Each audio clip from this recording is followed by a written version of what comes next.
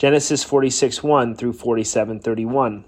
So Israel set out with all that was his, and when he reached Beersheba, he offered sacrifices to the God of his father Isaac.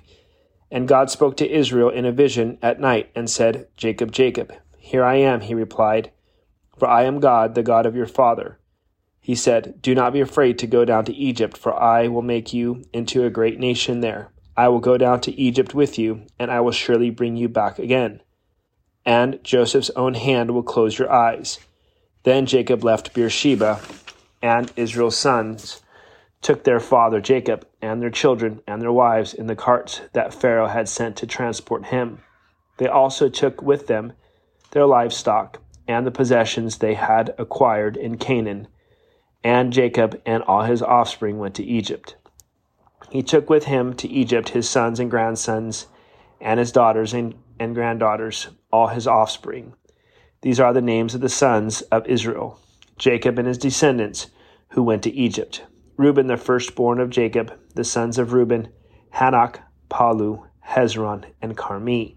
The sons of Simeon, Jemuel, Jamin, Ohad, Jechan, Zohar, and Shaul, the son of a Canaanite woman. The sons of Levi, Gershon, Kohath, and Merari. The sons of Judah, Onan, Shelah, Perez, and Zerah. But and Onan had died in the land of Canaan. The sons of Perez, Hezron, and Hamul. The sons of Issachar, Tola, Puah, Jashub, and Shimron. The sons of Zebulun, Sered, Elon, and Jalil. These were the sons of Leah, bore to Jacob in Padam Aram, besides his daughter Dinah. These sons and daughters of his were 33 in all. The sons of Gad, Zephon, Haggai, Shuni, Esbon, Eri, Erodai, and Areli. The sons of Asher, Imnah, Ishva, Ishvi, and Beriah. Their sister was Sarah. The sons of Beriah, Heber, and Malkiel. These were the children born to Jacob by Zilpah, whom Laban had given to his daughter Leah, 16 in all. The sons of Jacob's wife, Rachel, Joseph, and Benjamin, in Egypt, Manasseh and Ephraim, were born to Joseph by Asenath, daughter of Potiphera, priest of On. The sons of Benjamin, Bela, Becher, Ashbel, Gera, Naaman, Ehi, Rosh, Muppim, Hupim, and Ard. These were the sons of Rachel who were born to Jacob, 14 in all. The son of Dan, Hushim. The sons of Naphtali, Jaziel, Guni, Jezer, and Shillem. These were the sons born to Jacob by Bilhah, whom Laban had given to his daughter Rachel, 7 in all. All those who went to Egypt with Jacob, those who were his direct descendants, not counting his sons' wives, numbered 66 persons, with the 2 sons who had been born to Joseph in Egypt. The members of Jacob's family which went to Egypt were 70 in all. Now Jacob sent Judah ahead of him to Joseph to get directions to Goshen. When they arrived in the region of Goshen, Joseph had his chariot made ready and went to Goshen to meet his father Israel. As soon as Joseph appeared before him, he threw his arms around his father and wept for a long time. Israel said to Joseph, "Now I am ready to die, since I have seen for myself that you are still alive." Then Joseph said to his brothers and to his father's household, "I will go up and speak to Pharaoh, and will say to him, my brothers and my father's household, who were living in the land of Canaan, have come to me. The men are shepherds, they tend livestock, and they have brought along their flocks and herds, and everything they own. When Pharaoh calls you in and asks, 'What is your occupation?' you should answer, 'Your servants have tended livestock from our boyhood on, just as our fathers did.' Then you will be allowed to settle in the region of Goshen, for all shepherds are detestable to the Egyptians." Joseph went and told Pharaoh, my father and brothers, with their flocks and herds and everything they own, have come from the land of Canaan and are now in Goshen. He chose 5 of his brothers and presented them before Pharaoh. Pharaoh asked his brothers, "What is your occupation?" "Your servants are shepherds," they replied to Pharaoh, "just as our fathers were." They also said to him, "We have come to live here a while because the famine is severe in Canaan, and your servants' flocks have no pasture. So now, please let your servants settle in Goshen." Pharaoh said to Joseph, "Your father and your brothers have come to you, and the land of Egypt is before you. Settle your father and your brothers in the best part of the land. Let them live in Goshen, and if you know of any among them with special ability, put them in charge of my own livestock." Then Joseph brought his father Jacob in and presented him before Pharaoh. After Jacob blessed Pharaoh, Pharaoh asked him, "How old are you?" And Jacob said to Pharaoh, "The years of my pilgrimage are 130. My years have been few and difficult, and they do not equal the years of the pilgrimage of my fathers." Then Jacob blessed Pharaoh and went out from his presence. So Joseph settled his father and his brothers in Egypt, and gave them property in the best part of the land, the district of Ramesses, as Pharaoh directed. Joseph also provided his father and his brothers and all his father's household with food according to the number of their children. There was no food, however, in the whole region because the famine was severe. Both Egypt and Canaan wasted away because of the famine. Joseph collected all the money that was to be found in Egypt and Canaan in payment for the grain they were buying, and he brought it to Pharaoh's palace. When the money of the people of Egypt and Canaan was gone, all Egypt came to Joseph and said, "Give us food. Why should we die before your eyes? Our money is used up." "Then bring your livestock," said Joseph. "I will sell you food in exchange for your livestock, since your money is gone." So they brought their livestock to Joseph, and he gave them food in exchange for their horses, their sheep, and goats, their cattle and donkeys. And he brought them through that year with food in exchange for all their livestock. When that year was over, they came to him the following year and said, "We cannot hide from our Lord the fact that since our money is gone and our livestock belongs to you, there is nothing left for our Lord except our bodies and our land. Why should we perish before your eyes, we and our land as well? Buy us and our land in exchange for food, and we with our land will be in bondage to Pharaoh. Give us seed so that we may live and not die, and that the land may not become desolate." So Joseph bought all the land in Egypt for Pharaoh. The Egyptians, one and all, sold their fields because the famine was too severe for them. The land became Pharaoh's, and Joseph reduced the people to servitude from one end of Egypt to the other. However, he did not buy the land of the priests, because they received a regular allotment from Pharaoh and had food enough from the allotment Pharaoh gave them. That is why they did not sell their land. Joseph said to the people, "Now that I have bought you and your land today for Pharaoh, here is seed for you so you can plant the ground. But when the crop comes in, give a fifth of it to Pharaoh.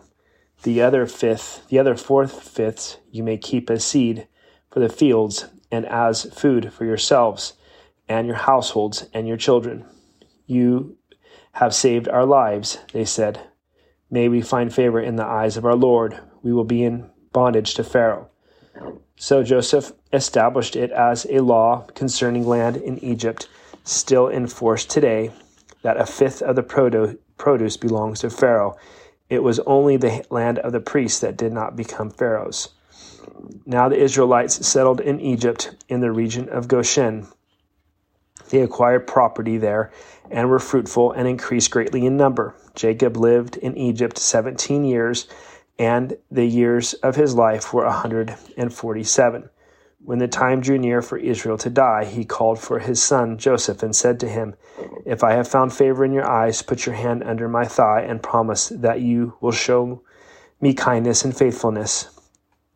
Do not bury me in Egypt, but when I rest with my fathers, carry me out of Egypt and bury me where they are buried."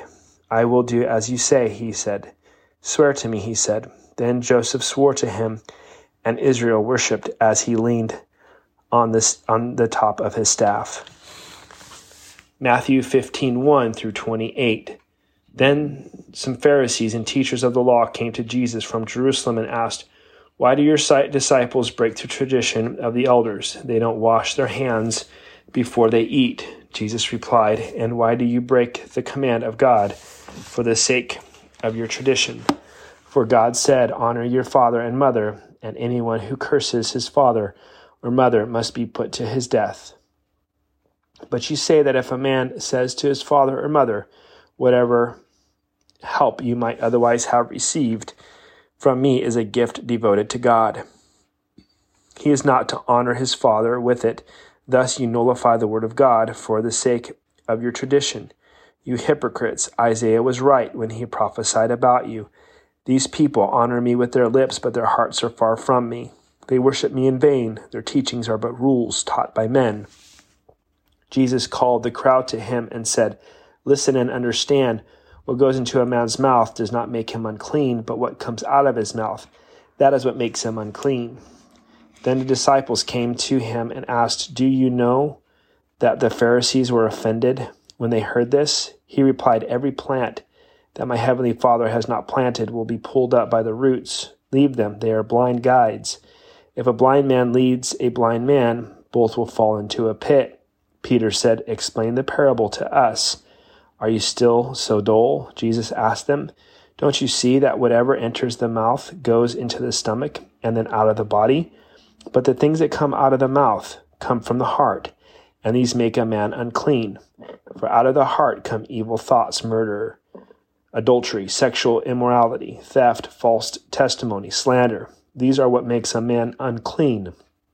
But eating with unwashed hands does not make him unclean." Leaving that place, Jesus withdrew to the region of Tyre and Sidon. A Canaanite woman from that vicinity came to him, crying out, "Lord, Son of David, have mercy on me. My daughter is suffering terribly from demon possession." Jesus did not answer a word, so his disciples came to him and urged him, Send her away, for she keeps crying out after us." He answered, "I was sent only to the lost sheep of Israel." The woman came and knelt before him. "Lord, help me," she said. He replied, "It is not right to take the children's bread and toss it to their dogs." "Yes, Lord," she said, "but even the dogs eat the crumbs that fall from their master's table." Then Jesus answered, "Woman, you have great faith. Your request is granted." And her daughter was healed from that very hour. Psalm 19:1 through 14. The heavens declare the glory of God. The skies proclaim the work of his hands. Day after day they pour forth speech. Night after night they display knowledge. There is no speech or language where their voice is not heard. Their voice goes out into all the earth, their words to the ends of the world. In the heavens he has pitched a tent for the sun, which is like a bridegroom coming forth from his pavilion, like a champion rejoicing to run his course. It rises up at one end of the heavens and makes its circuit to the other. Nothing is hidden from its heat. The law of the Lord is perfect, reviving the soul. The statutes of the Lord are trustworthy, making wise the simple.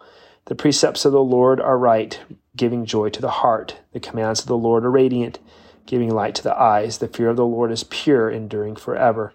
The ordinances of the Lord are sure and altogether righteous. They are more precious than gold, than much pure gold. They are sweeter than honey from the comb.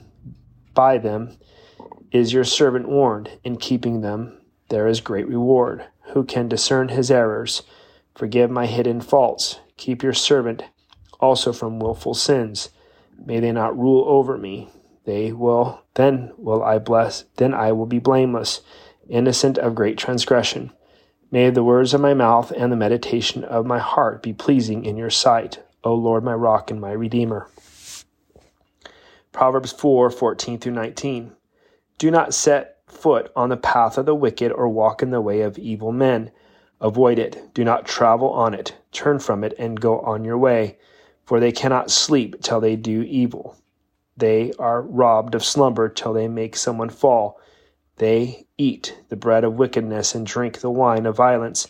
The path of the righteous is like the first gleam of dawn, shining even brighter till the full light of day. But the way of the wicked is like deep darkness. They do not know what makes them stumble.